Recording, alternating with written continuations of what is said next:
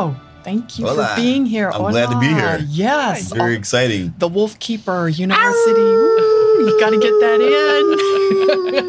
in. From Chicago. So Tam and I, co-presidents of Houston PetSet, have been on your podcast. Yes. And when you said you were coming to Houston, we said you absolutely have to join us. And yes. you said, so we're so grateful for you making the time. Thank you. Thank you for letting me be here. Of course. Our whole crew. Yay. Yeah, your whole crew is here. Your crew. Lovely My fiance is holding the cameras. Yes. Good job, baby. Beautiful Athena. And then Tyrone Scott, he's out. We're delivering a service dog to Dr. Ross from the amazing show, The Vet Life. Yeah. Number one show on Animal Planet. Shout out to my. So just going to his brother that's in need of a service dog. Oh. So that's been quite the amazing journey. So did you train the dog? Yeah, we picked him up when he was 8 weeks old. Wow. So we've had him since he's a year and a half. So he's been through extensive training over the last year and a half. So what kind of training when you say service dog training? So according to the ADA, a service dog has to perform a specific task.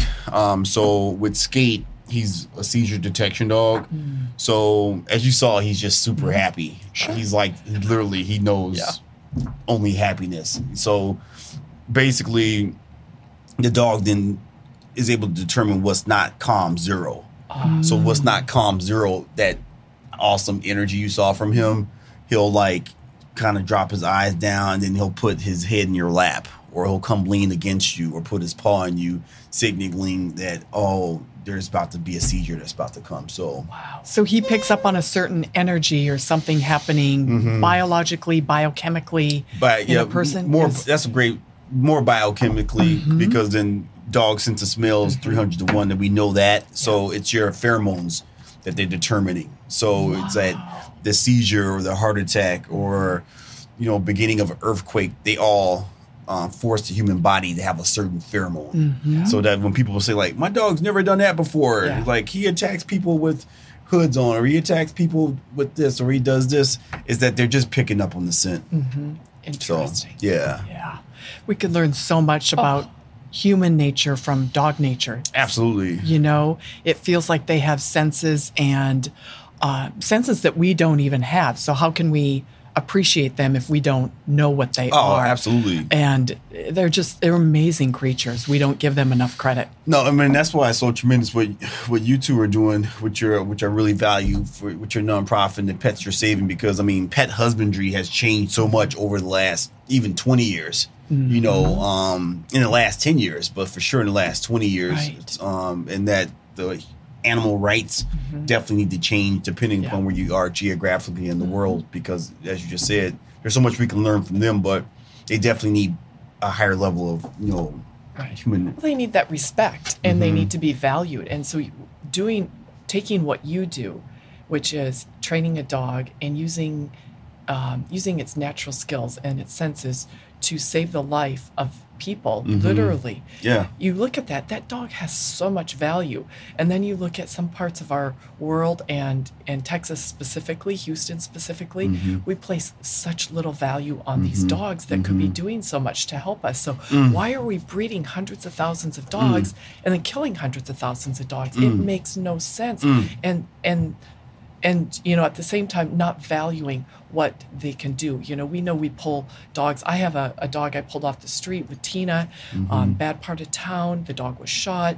He now goes into detention centers where there are felons, 19-year-old felons, locked up, and he goes in there and he's a service dog. So this one dog who was once deemed disposable, basically. A pain in the you-know-what. He has no value. And if anything, he is considered a nuisance. And now he's providing a service back to the community. So these dogs have value. We could be doing so much more with them than just managing them. And that's what we're trying to do now, just manage these thousands of dogs on our streets. Gosh, I mean, let's use them. Let's put them to work. And you gave me shivers when you said that, because it always goes to my mind of what Gandhi said, that animals, our culture will be judged by the treatment of our animals. Yes. So when you say that, what popped through my head too is that, documented every year 800,000 people are critically injured by dogs. You mean, so a lot of those dogs end up getting put down, where that's a whole population of dogs that are owned by someone that can be trained not to bite humans. Right. We don't want 800,000 plus people getting bit. But then, as you mentioned, all these dogs that are that hurts my heart because the U.S. government will only provide 100 service dogs for the entire U.S. military that's returning. Wow. You know, because they don't want to 100. take that cost because a service dog can cost up to 80 grand. So you figure that they're like, okay, 100 at 80 grand or between anywhere 30 and 80 grand, that's our cap. But if you just think about the dogs that are being euthanized and the amount of soldiers that take their lives every day, that 6 to 10 men and women will take their life today. Yeah. You know, we don't have a plan for it. You know, Right. and service dogs, we know that can change them if we took those dogs and put them through training that are being euthanized and get them in the hands of men and women that served our country. Absolutely. Yep. So much about how we treat animals that just doesn't make sense. So how we treat our veterans, how we treat, there's so many gaps that you just identified there that could be easily filled if we would raise the status of animals in our society, which is ultimately what Houston Pet Set does, because once you raise the status of an animal, then all your problems go away. Absolutely. Absolutely. And so, but then you think about the vets too. At what cost do they come back and deal with depression, anxiety, PTSD? By the time they're in and out of hospitals, they're drugged, they're not drugged, their families are falling apart, they're, turning to substance abuse, they're all these things. 80,000 is nothing. Nothing when you consider the life of somebody and the quality of their life. And then this, not to mention the sacrifice that they made for this country. Isn't that going the and least we protecting. could do? Isn't that the least we could do? And for the animal too. Why? Yeah. I mean, the vets are important, but here's an animal serving, trained, and then I think it's considered property, or it's considered what is the term I'm looking for? But it's considered like a supply, basically. And so, they're thrown away just like an old car is thrown away. The service dogs that are serving in the military. Yes. Oh yeah, they're considered property. They can't be assimilated back into the world. So I mean, there's so many, but then that's just so tremendous what you all are doing, because you all are raising the bar as far as just people's mentality. Because that's the thing too, is that all this costs money, and that you need people that are going to be advocates to raise money, to call the legislators, to talk to the lawyers, to put together an ecosystem to better, this ecosystem that really is still very much tech free, very much, legislation free across the board, very just education as a whole, considering that, there's over, that we know of 70 million dogs. We know that, that's registered. There's no telling how many that aren't registered, but just all the different things that we can do. And just, I always say, and dogs bring people together. Here we are. We met online. I know. We met through our love of animals. Our love through animals. We never met before, other than you all agreed to do a podcast with this crazy guy in Chicago twice. We became friends. Here we are. Athena and I, who also too, she's a yogi.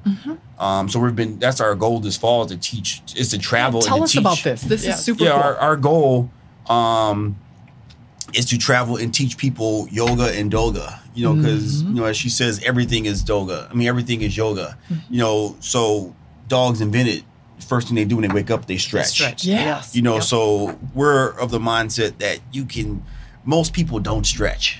Period. Let's just start there. People just don't stretch. They go to bed, they don't stretch. They wake up, they don't stretch. You wake up, brush your teeth, you jump in your car, you sit at the desk for 8 hours, or you sit now at home for like 10 hours. Right. You're over here crunched over. You go to lunch, you go back to work, you go to dinner, you go home, and you never have touched your toes. You never have done anything that required you against you. So when we say that everything is yoga, and yoga just is a martial art against yourself. So it's like what we'll be doing is certifying people in yoga, right? And Reiki. If you're not familiar with Reiki is a energy healing. Which she's a Reiki master and a yogi master, and then I'll be certifying people in dog yoga and dog training. Wow. Because we need more of all. We need more educators. Yes. It's kind of like our shared mentor was saying, John Farnham, who's in his 70s. He just said something so powerful that carried over to my dog training. He's like, I can't train everyone.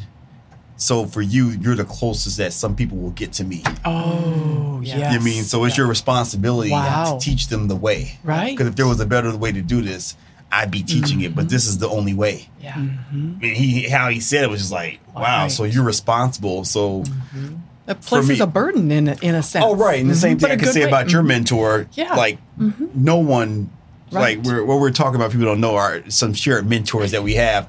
But like your mentor, for example, there's no way to get closer. I don't even know anyone. Yeah. Like that's unheard of. The level that you all train at. Same thing with us. Like, we take pride in the fact that Tyrone and I, who's outside with our service dog, we've been training together for 20 years. Wow. We've been doing this every day for 20 years, right?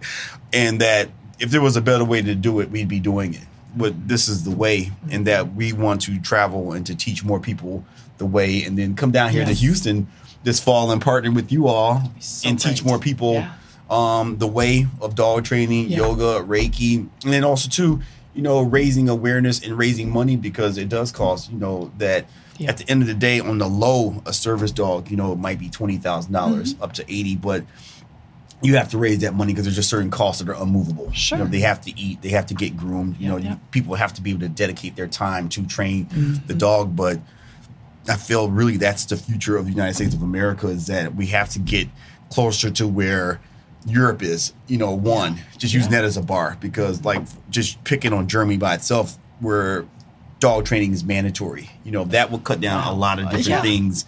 Right. If in the United States of America we had mandatory dog training, because people wouldn't want dogs, so you might go through this little weird phase of like dogs are getting dumped, but then The right people would own them. Yeah. the right people would own them. And then too, that sounds like a little draconian, but dogs are expensive though. They are, people yes. really, these breeders Yes. aren't very realistic, and they're capitalistic rather, and just selling. If you go out and buy a cute little thing that looks like a bear that's going to turn into a 150-pound mastiff, that's a lot of work, Yep. right? Just Right. work. Forget the Right. money. Just Yeah. work. You have something 150 pounds in your home. Yeah. know. That presence is there. The presence Yeah. is there. Yeah. But, that's why I feel like we have to have partnerships like this, educating people like the dogs that you don't want people to, or puppy mill dogs. They're super expensive. You think you're saving money, but we just got through dealing with that where this dog doesn't understand he's peeing and pooping on himself, but he's been in a cage. Yeah. So house training by itself, you can spend thousands with us fixing a dog that mentally, what we call the clean code, is broken. Yeah. So Yeah. that's a whole thing. Because of poor breeding.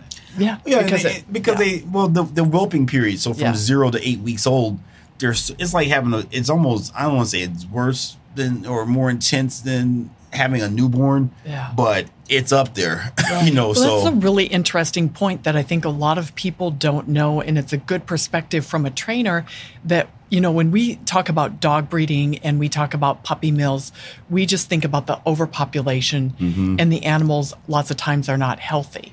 But you're talking about behavior issues that come because these dogs have not been properly socialized. Correct. They get At pulled an from them, early age. and at an early age, they get pulled from their mothers too early, so their mother never gets to teach them how to be a dog. Yep. They get displaced from their siblings, so they don't know about pack mentality, and it's something that a lot of people don't understand. There are responsible breeders, but there are far more irresponsible breeders. Yes. And in a state where we're euthanizing 100,000 healthy, adoptable Wow. dogs every year, wow. why are we still breeding them? Especially breeding the animals that are feeding into that system, Yeah. because they are the dogs coming from these breeders that aren't responsible, that don't do the whelping or that don't do the training early and don't socialize them early. And so these animals are purchased, we know, because we take the shelter Right. data, and they're purchased, there are problems, so they get turned back into the shelter and they clog up the shelter system. So then that street dog gets left on the street, because now we're dealing with a bred dog who's not healthy, who someone bought for $100 to $1,000. They're not healthy. They can't care for the vet bills, and if the dog doesn't fit into the family, or Yep. it's got those behavioral issues, goes back into the shelter. They turn it in, and they go buy one for $5 from Yep. from a shelter. the system is broken. Mm-hmm. It's broken, and it's leading to an uncivilized society, what we call uncivilized society, because Yeah. we know there are so many animals that are on our streets Mm-hmm. that people can't leave their homes. They can't get on the bus. The children can't get to school. They can't play. The Mm-hmm. hike and bike trails that we've spent millions on in Houston can't be utilized because we have packs of dogs chasing people. Wow. So that's getting way off where we were. Yeah. But yeah, you bring up a great point with your training, and it's so important that these dogs, when they're being bred, are being bred responsibly. And if they're not, we have to shut them down. And we actually have a Yeah. bill right now that's being looked at in Austin, and it deals specifically with this.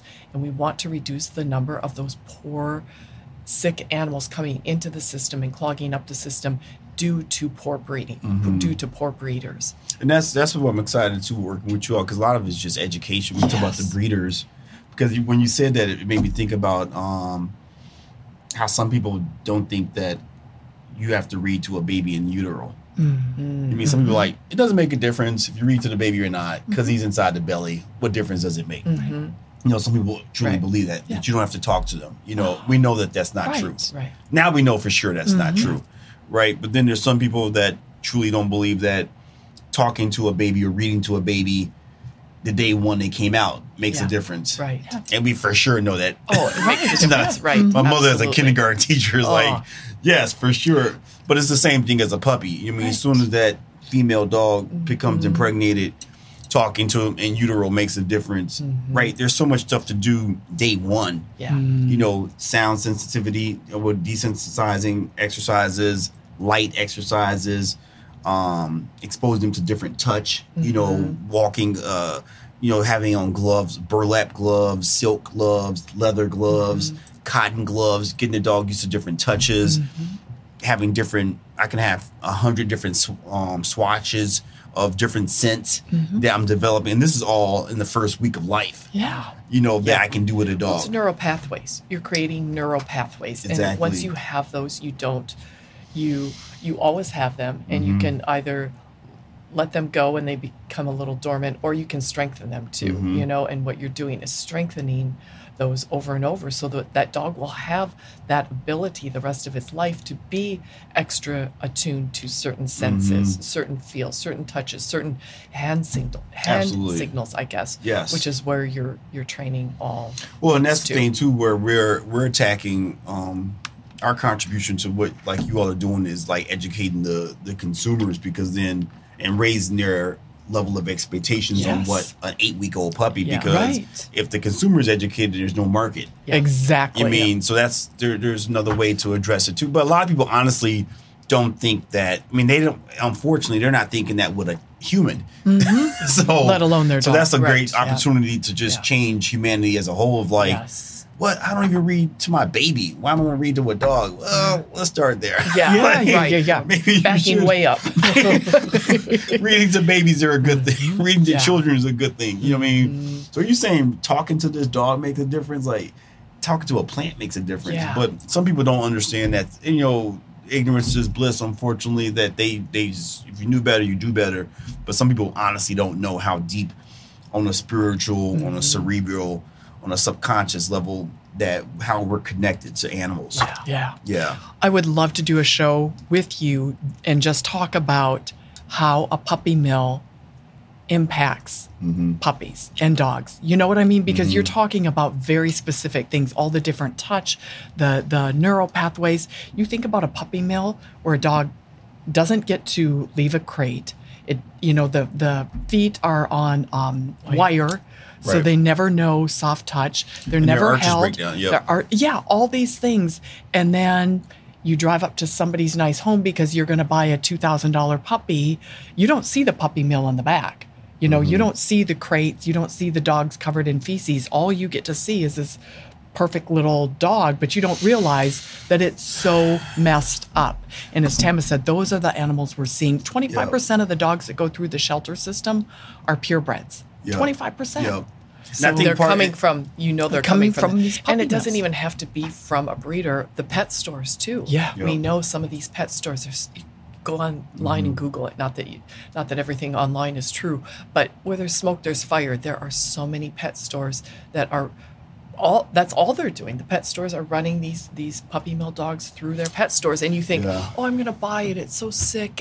I saved it out of there, but really, it's a hard decision to make. But you really can't support that because it hurts the animal industry as a whole. Absolutely. Well, and to your point, I think a lot of people have never seen a commercial or anyone talk about what it costs to take care of a puppy mill dog, a poorly bred dog, or a pet store dog.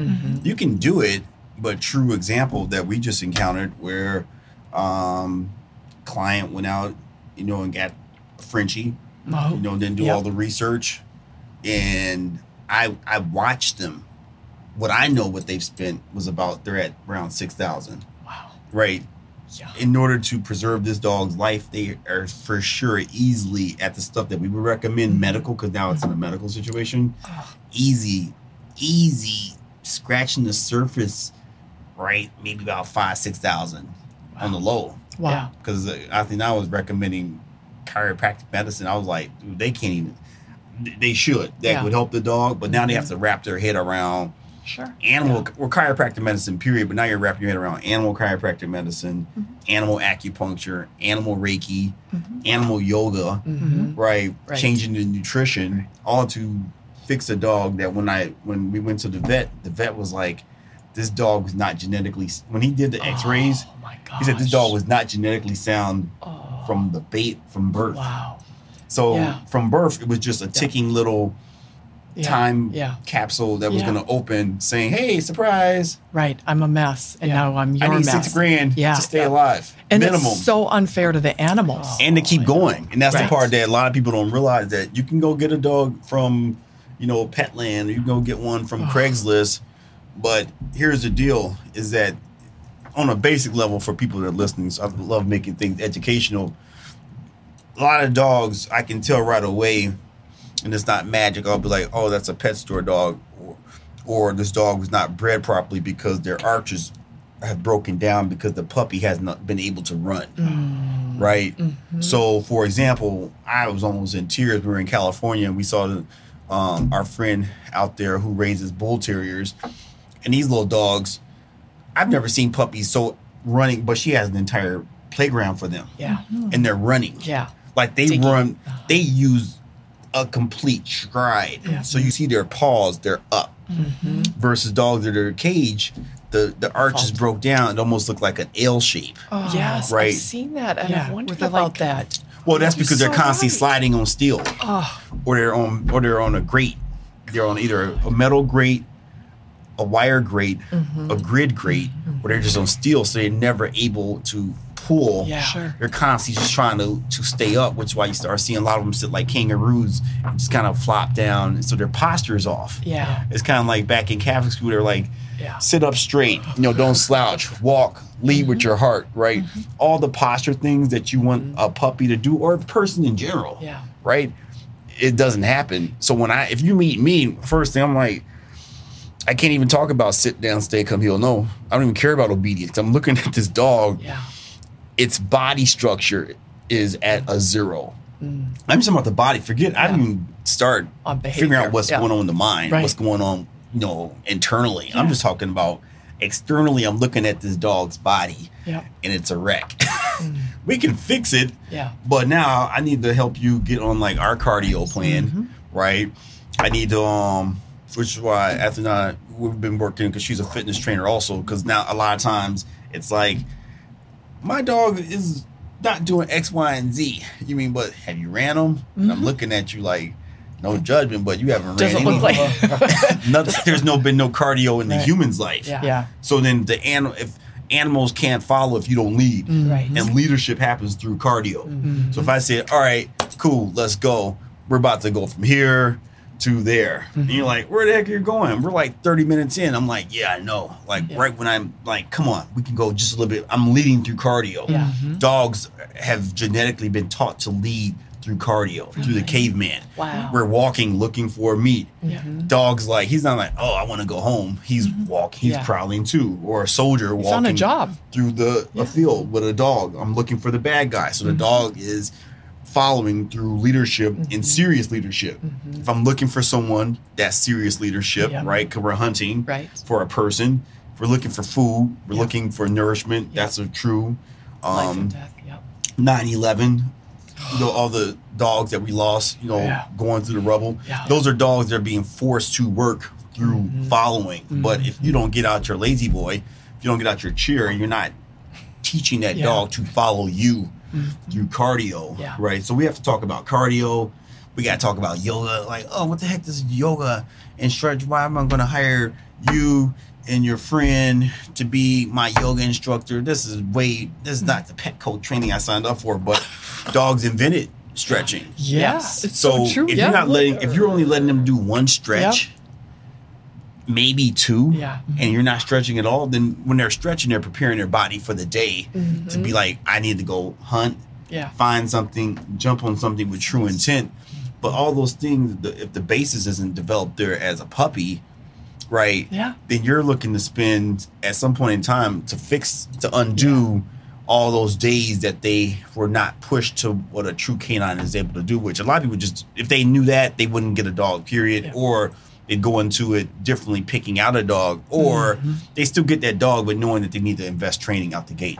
We've really messed their world up in a way. It was a good thing to domesticate them because I think it's been a good partnership, but we've really let them down along the way. And we've really messed up their world because what you're saying, they can almost care for themselves, but because we've domesticated them, they need the shelter, they need the food, they need the water, they need the vet care.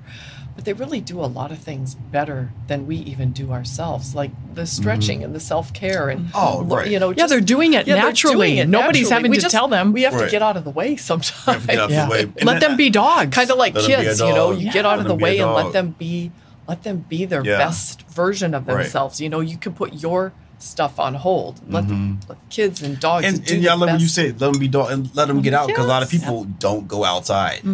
Because if I'm just down here, it's too hot, or it's not the perfect weather to be outside. You know what I mean? Versus dogs that were living in this terrain way before we were ever here. Same thing. We're Minnesotans. If people I don't go outside. It was like, one, choose a dog based upon your environment. One.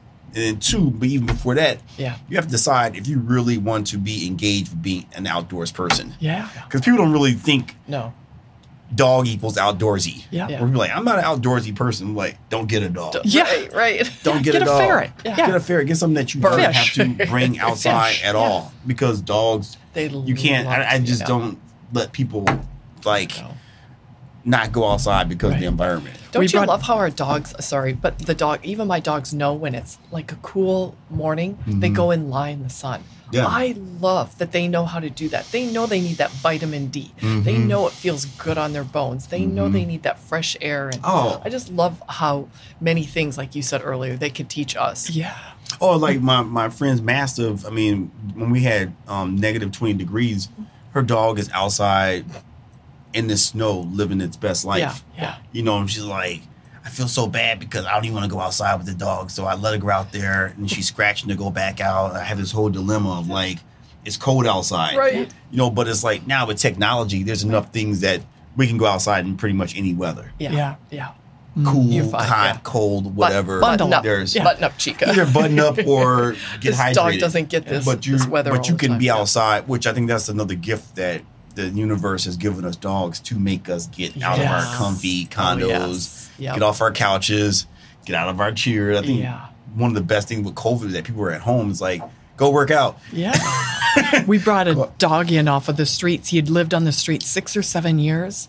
And I was the only one that could touch him for months and months and months. My husband, even if he fed him, still couldn't. I said, you know what? You need to walk him.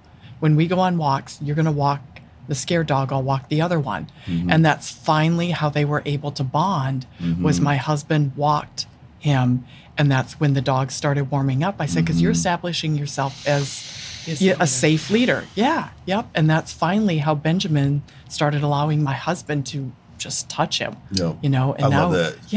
Now, how'd you two become so into dogs, though? Did you grow up with dogs? Born that way. It was one of those things. Our parents, weren't overly Like we are attracted to animals, but we loved every little animal, every dog, everything we could catch. We wanted. My mom is a bird lover. Okay. She's really cool with nature and birds. But yeah, I think we've always just loved animals. Yeah. Can't fight it. What was your first pet?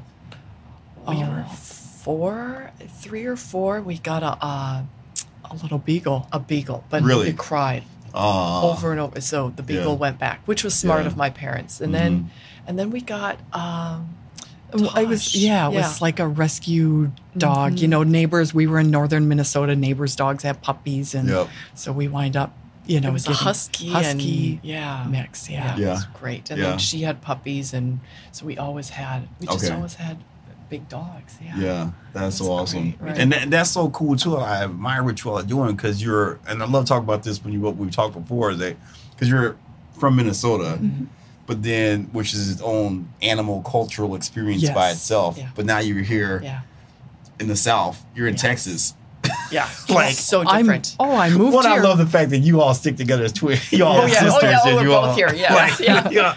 Who came here first? Who? I did. You came. Okay. Yeah. You're like, I'm going with my sister. Well, I did. Yes, I was living abroad and could move back to the U.S. and I said, we haven't lived in the same state in 15 years, and I had a son, and I was like, he needs to be around family, and so Houston was an obvious choice. So I came in after, and she was already working in the animal space, and just couldn't fight it. When you come here and you see the problem, you see the strays, you see the suffering.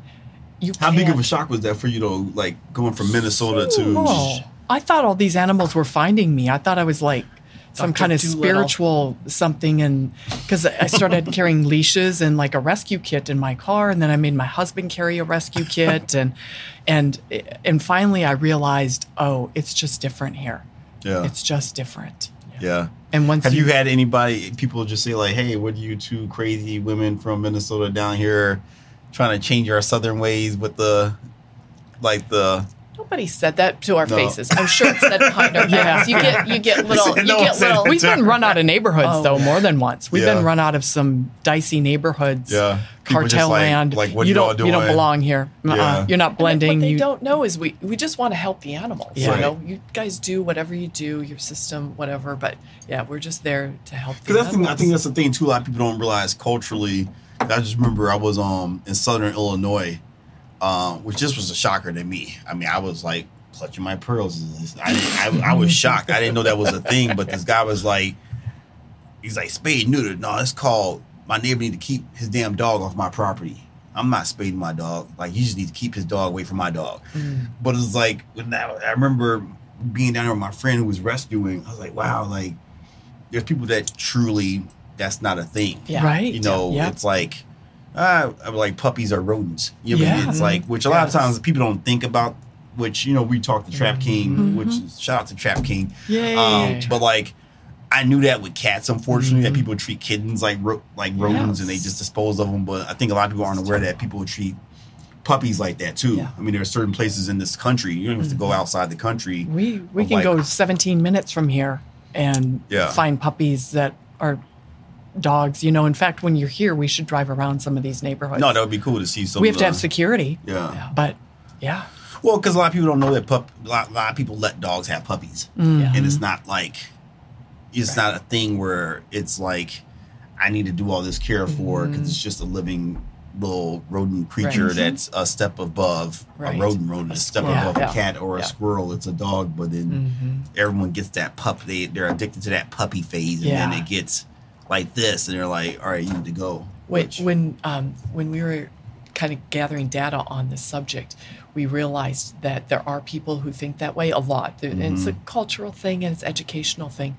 But also in Houston, there are so many people who would spay and neuter their animals if given the opportunity. But we have these veterinary deserts where you could have a 30-mile radius and there's not a vet in that area. So you have somebody who gets a dog for their children, trying to do a good thing. You know, kids want a pet.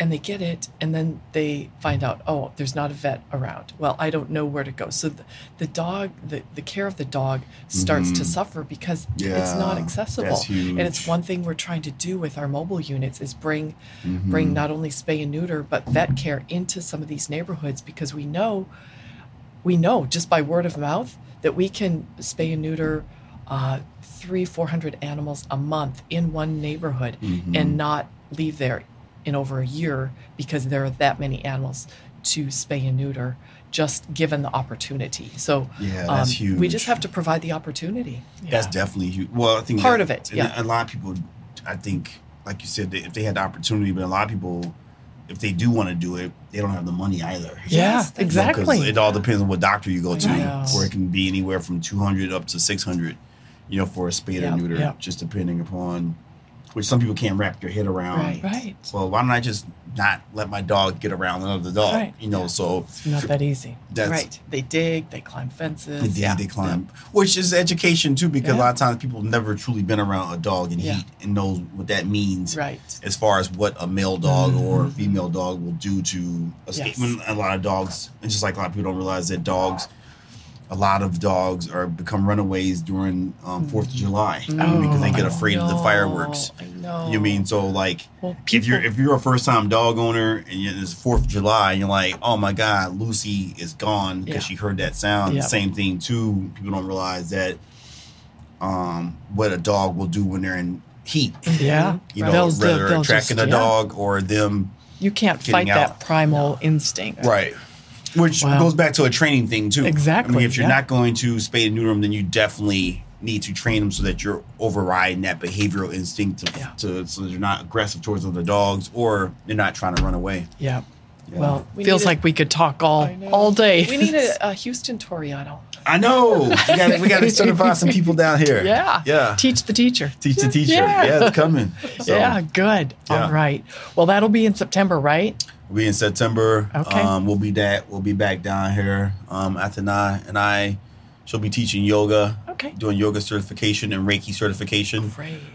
With people, and then we'll be doing dog yoga certification and dog training certification. Okay. What better energy when you're doing yoga, when you're opening yourself up and stretching and you're really open, to have a dog with you. I mean, I realize that just having my dogs around me, like you guys walk in, I'm so excited to see you, but I'm like the dog. There's that attraction to that energy, So I love that you're combining the dog yoga. And you find out too, because yoga. sometimes people don't want to stretch just by themselves, but then they will stretch with the dog. You'll get on the floor and do it. You know, yeah, for sure. You'll get on the floor. Or you can trick them to stretch, because they're stretching their dogs in the process. They're stretching themselves. Yeah. Yeah. Makes sense. Yeah. Well, good. Well, thank you so much for being here. So excited. Yeah, thank y'all. Here too. Yeah, it's fun. It's Finally, so fun. we connect. Yeah. Many more of these. Yes, Right. for sure. Yeah. Thank you for all you're doing to educate the world and put good dogs back in there and give the dogs the purpose too. In all of this, they need a purpose. They need something to do. So in your training, you're saying you have a purpose. This is your job, and everybody wins. And you're setting them up for success. Yeah, absolutely. Which is what we have to do. Yeah. Yeah. Absolutely. So, thank you. Thank you all. Yay. Yay. Okay. Bye. Bye.